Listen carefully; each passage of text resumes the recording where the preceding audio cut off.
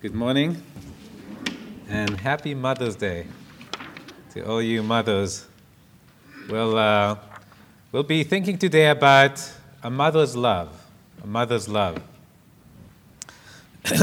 we'll look at the scriptures for, excuse me, I'm going to take advantage of the water over here.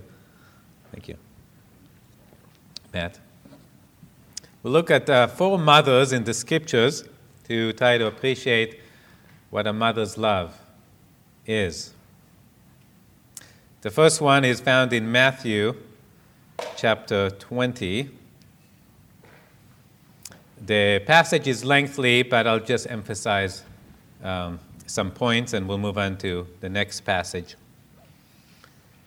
Matthew 20, verse 20, then the mother of Zebedee's sons came to him, that is Jesus, with her sons, kneeling down and asking something from him. So first trivia question, if you're 15 years old and younger, you can answer it.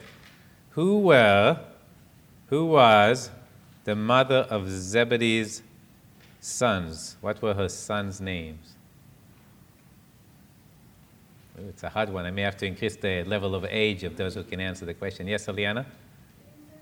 Good, James and John. The mother of James and John, who were Zebedee's sons. So the mother of James and John came to Jesus with her sons, kneeling down and asking something from him, from Jesus. And he said to her, "What do you wish?"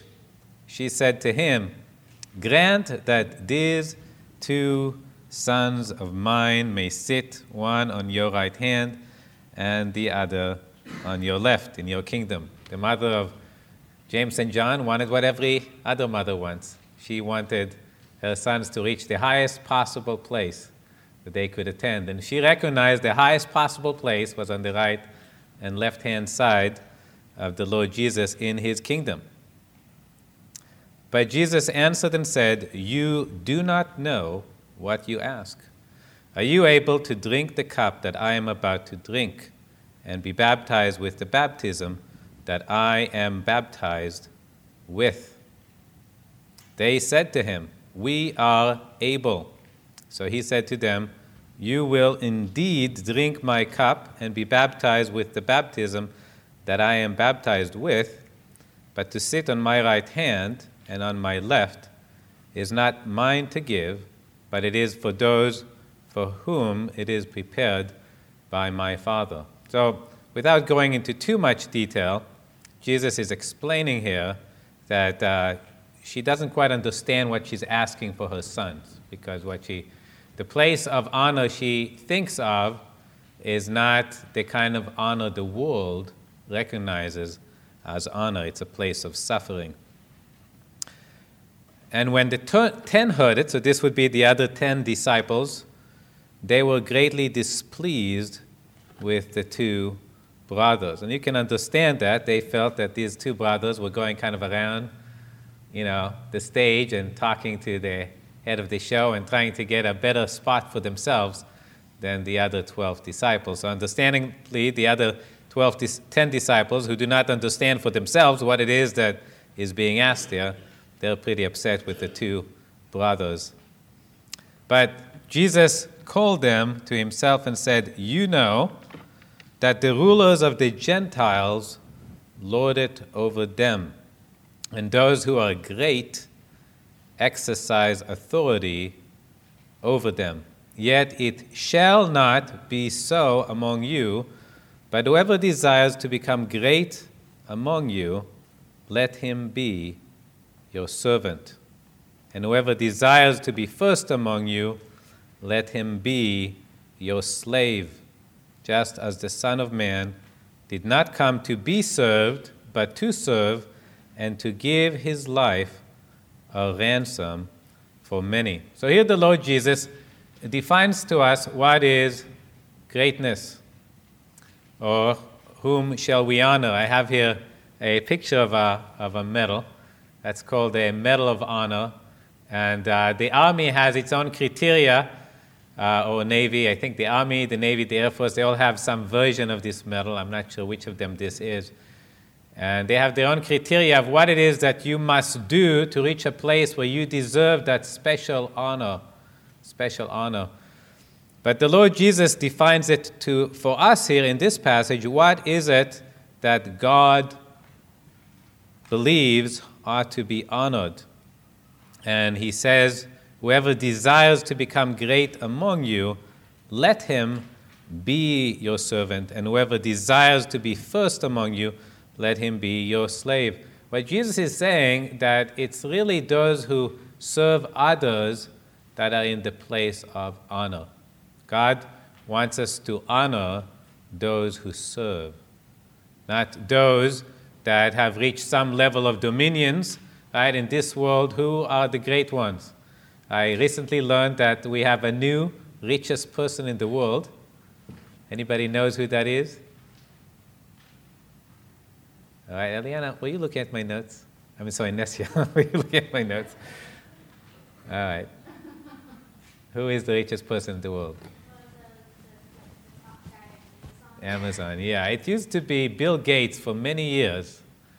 He was the CEO of Microsoft, and he reached, up to the $90 billion level before he started giving a lot of his money away. But in the last year or so, he was passed by a man named Jeff Bezos, who is the CEO of Amazon. He's the first man to have breached the $100 billion level. $100 billion. Who needs $100 billion? Hopefully nobody. In this world, that's the medal of honor. You reach the top, but not in God's book, right? In God's book, it is those who serve. And that's where I want us to turn and think about mothers, right? Mothers are those who serve, right? And I'd like to look at three other mothers and think of some of the special way mothers serve, and because of that, we ought to honor them. Now, we do want to recognize here when the Lord Jesus is saying, defining what greatness he is here, he gives himself as an example in verse 28, just as the Son of Man did not come to be served, but to serve and to give his life a ransom for many. So we want to recognize that a mother's love is not original. It actually finds its origins in God. God has a mother's love. Now, God, there is no God the Mother. We have God the Father, God the Son, and God the Holy Spirit. But that doesn't keep God from having the kind of love a mother has for her children. So as we look at these examples of mothers, we're also going to think of the parallel love of God, the love of a mother. Okay, so the next mother we have is just barely mentioned in the scriptures, but she is mentioned in Psalm 139 in verse 13. King David says, "For you formed my inward parts, you covered me in my mother's womb. I will praise you, for I am fearfully and wonderfully made. Marvelous are your works, and that my soul knows very well." So which mother is this we're talking about now? Right, Nesia? Yeah, David's mother, because David is saying, you covered me in my mother's womb. David's mother. I became introduced to the concept of motherhood when I became a father. That was new for me. I think, did you want to say something, Joy? Oh, yeah, that's a good question. If anybody knows her name, you can tell me later. I didn't put that down. I have an image here. This is the first time I got to see my child. And I don't know about you, but my wife and I, when we look at this picture, we are convinced we see our daughter smiling at us. Yeah. And so that's, one of the wonders of creation is that God takes a single cell in a mother's womb and builds it up into a fully developed human being inside of the womb. And that's wonderful. And yet there's a certain price that has to be paid by the mother. For the mother, there's a sacrifice involved. The baby literally feeds on her body while he is in the womb through the umbilical cord. And that has an impact on the woman's body. Any of you heard of morning sickness? Anybody knows why it's called morning sickness? Because for my wife, it wasn't the morning. It was 24 hours a day. So I'm just curious where the morning part of morning sickness came from. But, my wife, for every one of our 4 children, starting around the 2nd month, she would get sick.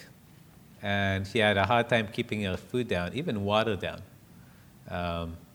for about 2 months, until about the 4th month. And then she got better. So we're thankful. We know for some ladies, it can last the whole pregnancy.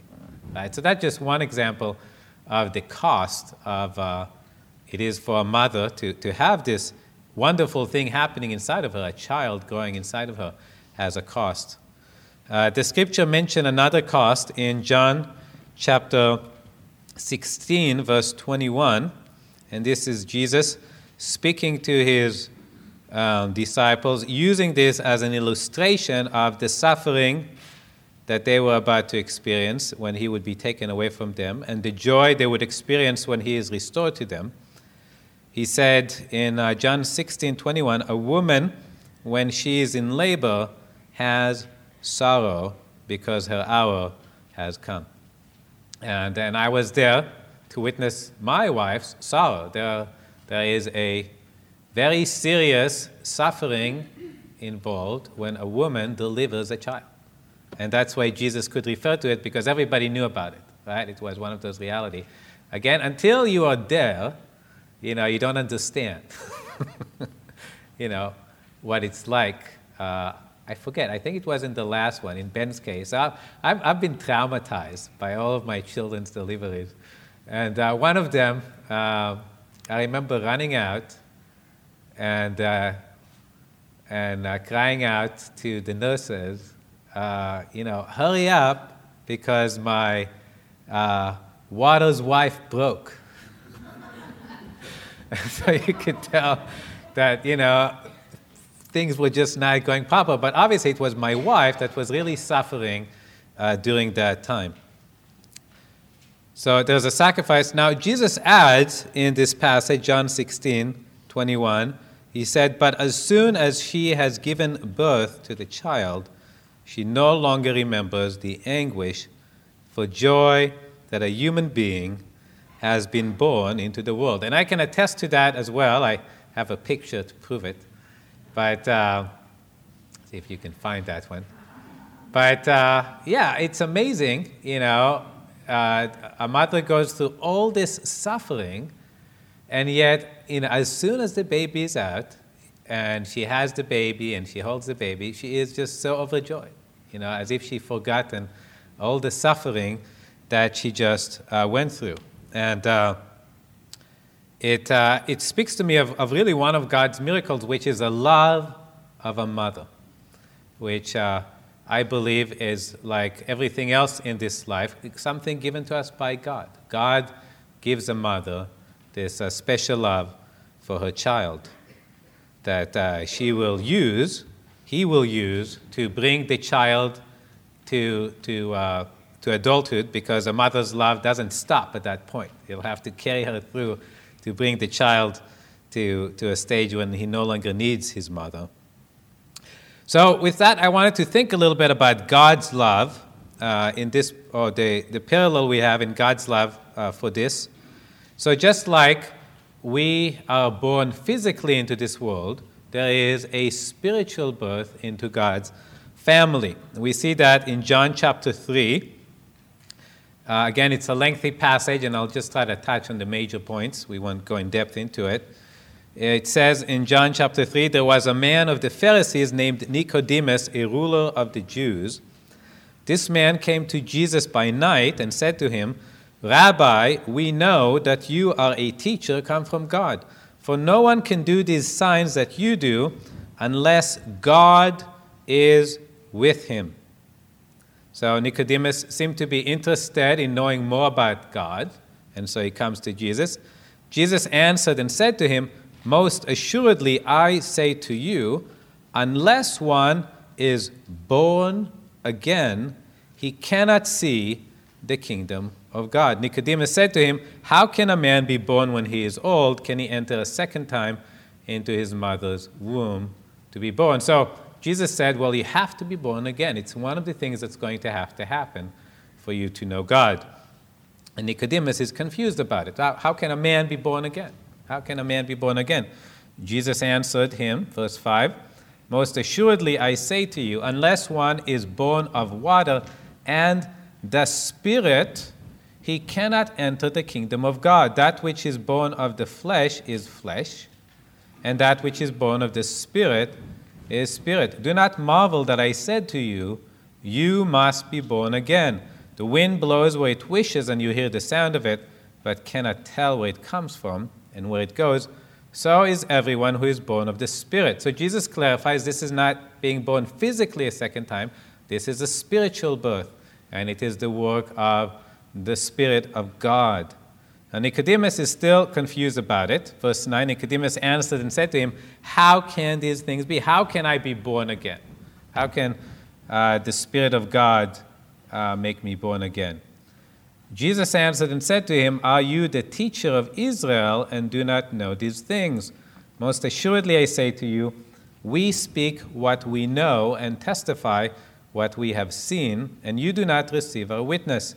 If I have told you earthly things and you do not believe, how will you believe if I tell you heavenly things?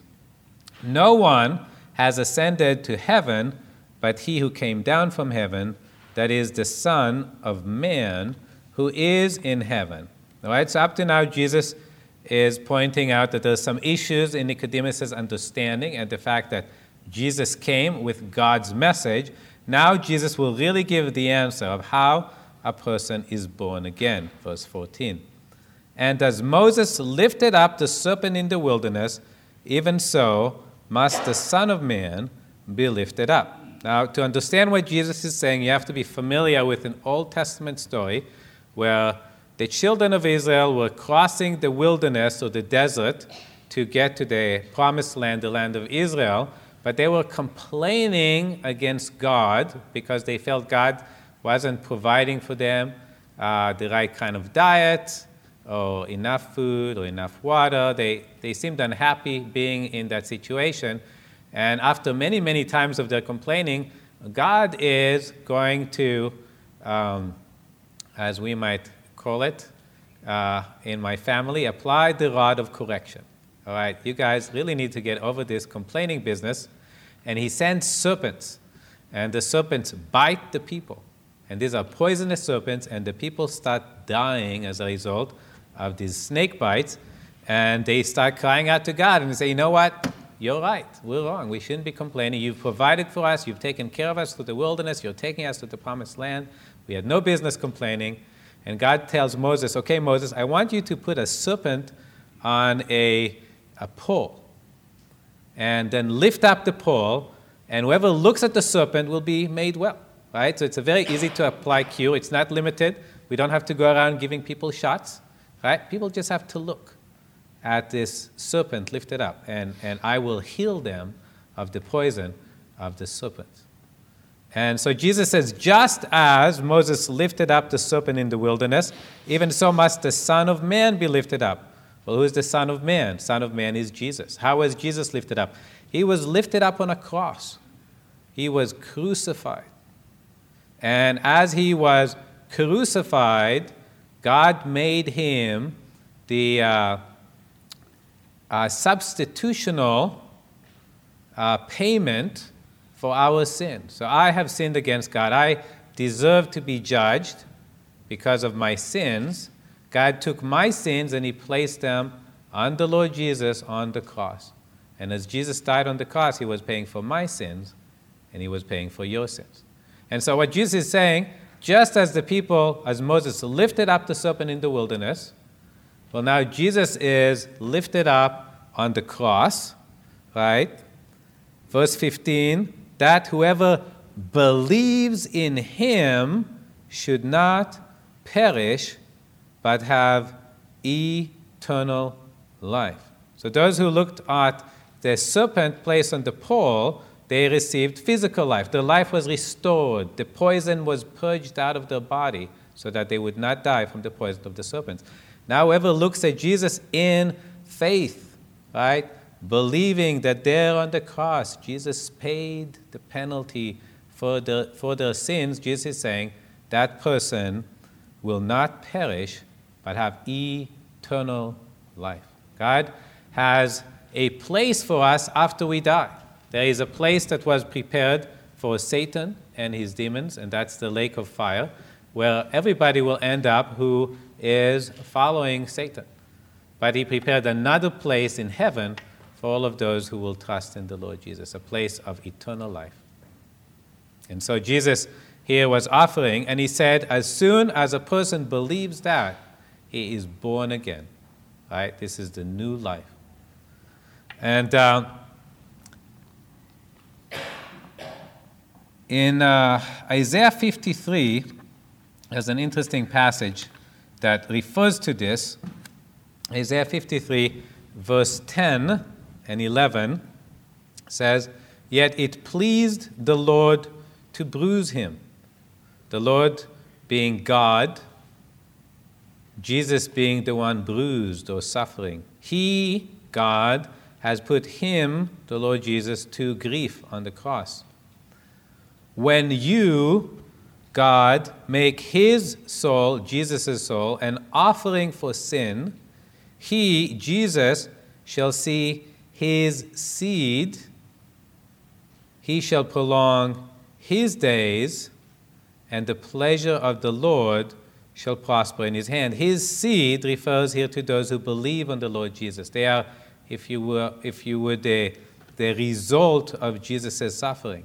And then he adds in verse 11, he, Jesus, shall see the labor of his soul. How was Jesus' soul put to labor? Well, on the cross. That was the labor of Jesus' soul. And be satisfied. And that's really the amazing thing. As a mother is satisfied, right, after her child is born, she went through all this suffering, and yet when she sees her newborn baby, she is satisfied. Yes, it was a terribly painful experience, but I now have my child, and I am satisfied. I am satisfied. The same way the Lord Jesus, in spite of all of his suffering on the cross, when he sees you or me putting our trust in him and receiving a new life, a relationship with God, you know what Jesus says? I am satisfied. I am satisfied. My suffering was worth it because you will be with me in heaven for all of eternity, and I am satisfied. Amazing love. Okay, our next mother is found in the book of 1 Samuel, chapter 1, a well-known story of Hannah. Verse 9, so Hannah arose after they had finished eating and drinking in Shiloh. Now Eli the priest was sitting on the seat by the doorpost of the tabernacle of the Lord, and she was in bitterness of soul and prayed to the Lord and wept in anguish. Now, Hannah was in anguish for the reason that she wasn't able to have children. And so, in verse 11, then she made a vow and said, O Lord of hosts, if you will indeed look on the affliction of your maidservant and remember me and not forget your maidservant, but will give your maidservant a male child, then I will give him to the Lord all the days of my life, and no razor shall come upon his head. So Hannah makes here a very unusual vow, and she tells God, God, if you will give me a child, I will give the child to you. Right? Which, is an amazing thing for a mother to be willing to do. Then God, we'll skip the next few verses, God answers her prayer and he gives her a child. And so Hannah wants to fulfill her portion of the bargain, but not right away. Verse 22, it says, but Hannah did not go up. She didn't go up to the tabernacle the following year, for she said to her husband, not until the child is weaned, then I will take him, that he may appear before the Lord and remain there forever. And that's what I want to focus on as we're thinking about this particular mother. She said, not until the child is weaned. So she is willing to fulfill her bargain. She is willing to give her child to the Lord, but she says he's not ready yet. He needs to be weaned. Now, usually we will use the word weaned to mean get a child past the stage of breastfeeding, right? If she would have brought a newborn babe to Samuel and to Eli, thank you, I appreciate the correction. My children really keep me in my place. And, what would Eli do? The child needs to be fed, right? Someone has to, he'll have to go find the nursemaid, right? I mean, it's going to be a burden on Eli, right? And so she said, not yet, I need to first wean the child. Now, it's very clear, I think I have here kind of a picture of trying to, suggest when she brought Samuel to him.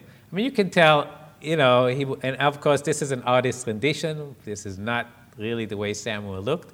But the main point, he must have been a child of a certain age that could take care of himself, right? Again, otherwise, he would just be a burden on Eli, right? So Samuel must have reached an age in which, nobody had to nurse him. Nobody had to change his diapers. Nobody had to spoon feed him, right? He was able to take care of himself. In fact, he must have reached a certain point where he could follow commands and do things that would actually be helpful for Eli, right, to the high priest, right? I mean, must be the case. And so when she means not until the child weaned, she means really getting the child through all those difficult stages in a child's life before he is able to be with other people and doesn't really need his mother with him anymore. Still, an amazing thing for her to do. So I was thinking of some of those things. I have a picture of my own kids going through some of these stages. Again, yeah, that is you, Joey.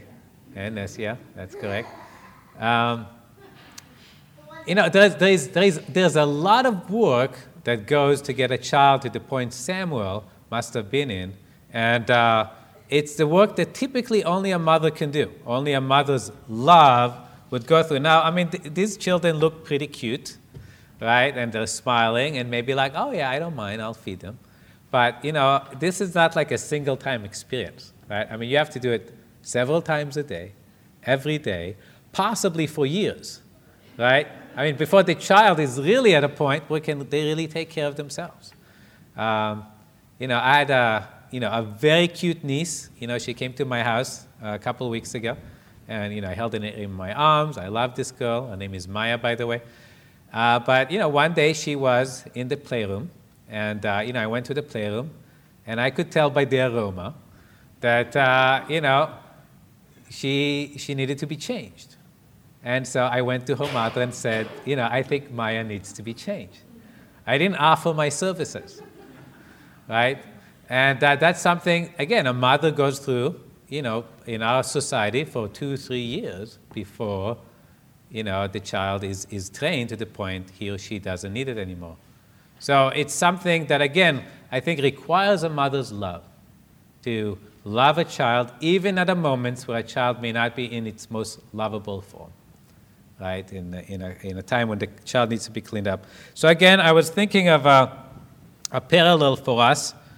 In 1 John 1, 8 through 9, it says, if we say that we have no sin, we deceive ourselves, and the truth is not in us. So it's good to remember this is written to believers, right? So sometimes we might think, okay, God, wants perfect people. He wants holy people, and that's true. And so we think, well, in order to be God's child, I must be perfect, I must be holy. And they will actually put this barrier before themselves, and until they're perfect, until they're holy, until they have no more sin in their life, they don't want to claim to be a child of God. They don't think that they're really saved. And yet that's not what the scripture says. Here Paul, actually John, this is John the Apostle, and he talks about we, the apostle, we believers. If we say we have no sin, we deceive ourselves. The truth is not in us. We are like these children that often soil themselves, right? We have sin on ourselves. But the wonderful verse 9, if we confess our sins, he is faithful and just to forgive us our sins and to cleanse us from all unrighteousness. And here God, like a mother, is willing to take us with all our dirt, right, and cleanse us every time. As a believer, I can come to him again and again and again and confess my sin. Lord, I messed up again. And I know I did, right? And it affects me in my fellowship with him. I feel dirty. And he, praise his name, he cleanses me and restores me to fellowship with himself, just like a mother does. So, just like a mother doesn't throw away her child because he soils himself, she cleans him up. So God doesn't throw us away, right? Once we're his children, once we've been born again, we're in his family, we have trusted in the Lord Jesus and his atoning payment for us. Then we're in God's family, and he will take us and clean us as many times as we need cleaning. His love never runs out, just like a mother's. Okay, the last mother we will look at is in the book of Proverbs. This is a mother that is not often talked about. Proverbs chapter 31 says, the word of King Lemuel, the utterance which his mother taught him. We don't know much about this king. In fact, I'm not sure if he appears anywhere else in the scripture except in this passage.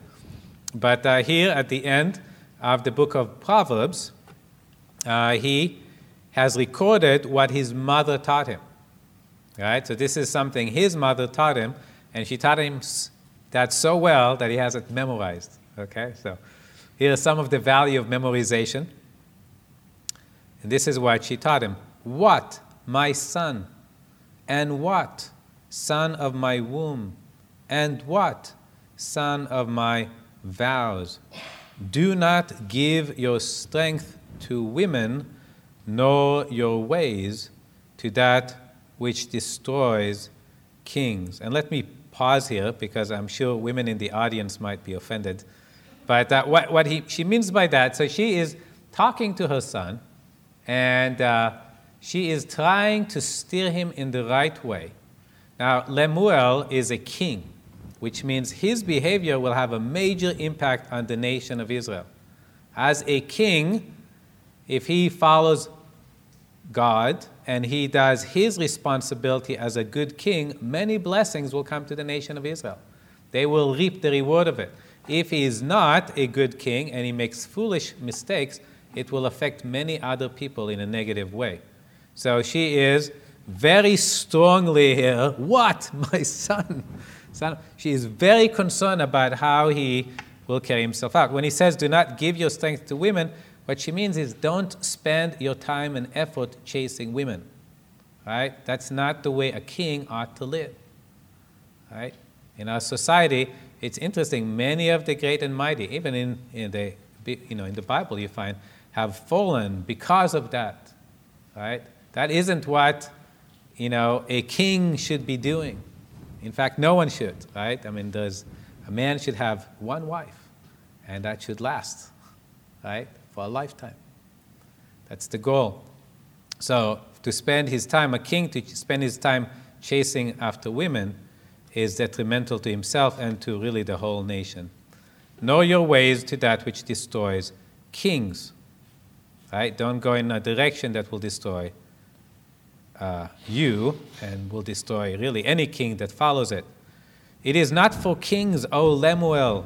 It is not for kings to drink wine, nor for princes intoxicating drink, lest they drink and forget the law and pervert the justice of all the afflicted. So the other way that would destroy a king is if he is spending his time drinking, right? Trying to satisfy his desire for, alcohol or the effects of alcohol. In our society, we have, many other drugs that will carry you down, down, down. And his mother is so concerned for him. She says, don't follow that path, right? It will destroy you, and it will destroy the nation if you follow that. Why will it destroy the nation? Well, if you drink, you will forget the law. You will forget God's justice and how you're supposed to rule, and you will pervert the justice of all the afflicted. As people come to you needing your help, you're not going to give them help. Why? Because you're drunk, right? And you're thinking about yourself. Open your mouth for the speechless, verse 8, in the cause of all who are appointed to die. Open your mouth, judge righteously, and plead the cause of the poor and needy. So what stands here for me about Lemuel's mother, which I'm trying to kind of bring into a general mother's love, is she had a vision for her son. She saw what her son could become, and she wanted him to attain that goal. He could be a king that brings righteousness to Israel and be a powerhouse for God, right? And that's what she wanted to see in him. Now, not all mothers have a child that will be the king of Israel, right? But it's something that's coming to all mothers is they will have a vision for their child. They see a potential, right? We see this squawking thing, and they see a potential. You know what my son can do? You know what my daughter can do, right? And they push their children in that direction. I have a mother in the audience today, and I remember that I verified with her to make sure my memory wasn't flawed, that my education was very important to her. And similar to my own son Joey, I had difficulty writing. And so my mother, not being deterred and having that vision firmly in her mind, she helped me do my homework by starting to write for me. And then said, okay, Noad, now it's your turn. You need to write the next word, or you need to write the next sentence. And like that, little by little, she encouraged my writing and got me to the point where I could do my homework by myself. I remember other occasions, but the point is, it was very important for my mother that I will achieve that vision she had for me. She saw me as a person who could be successful, a person that could be happy, and that depended on my education. And there is the fruit of all my mother's work. Till she knew that she was preparing me, or maybe she knew exactly what she was preparing me to graduate from college. So, how is that a parallel of the Lord? Well, the Lord also has a vision for us, right? We sometimes don't appreciate what that vision is. In Revelation 1, second half of verse 5 says, to him who loved us and washed us from our sins in his own blood. Who is that? Jesus, good.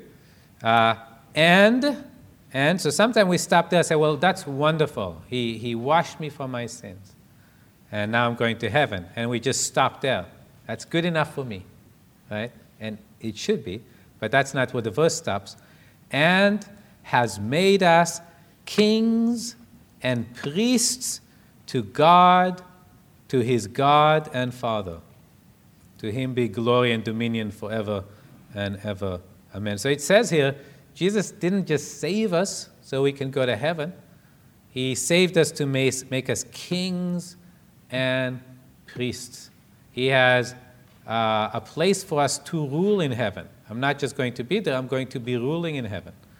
And like a priest, I'll be able to approach God and offer worship And at this present time, I can act as a mediator for God by telling other people about him that don't know him, by praying to him on behalf of others. So I have an exalted position, right? And God, having saved me, had in his vision the full potential of what I can be in him, right?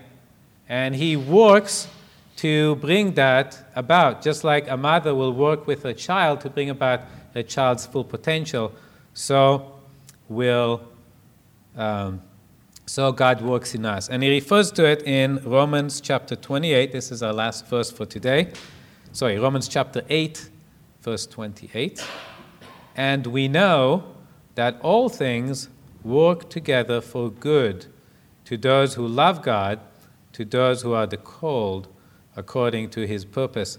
We love saying this verse. We like thinking of the fact that God is working all things together for good for us. But we need to remember the context of the passage is actually suffering, right? Believers suffer in this life.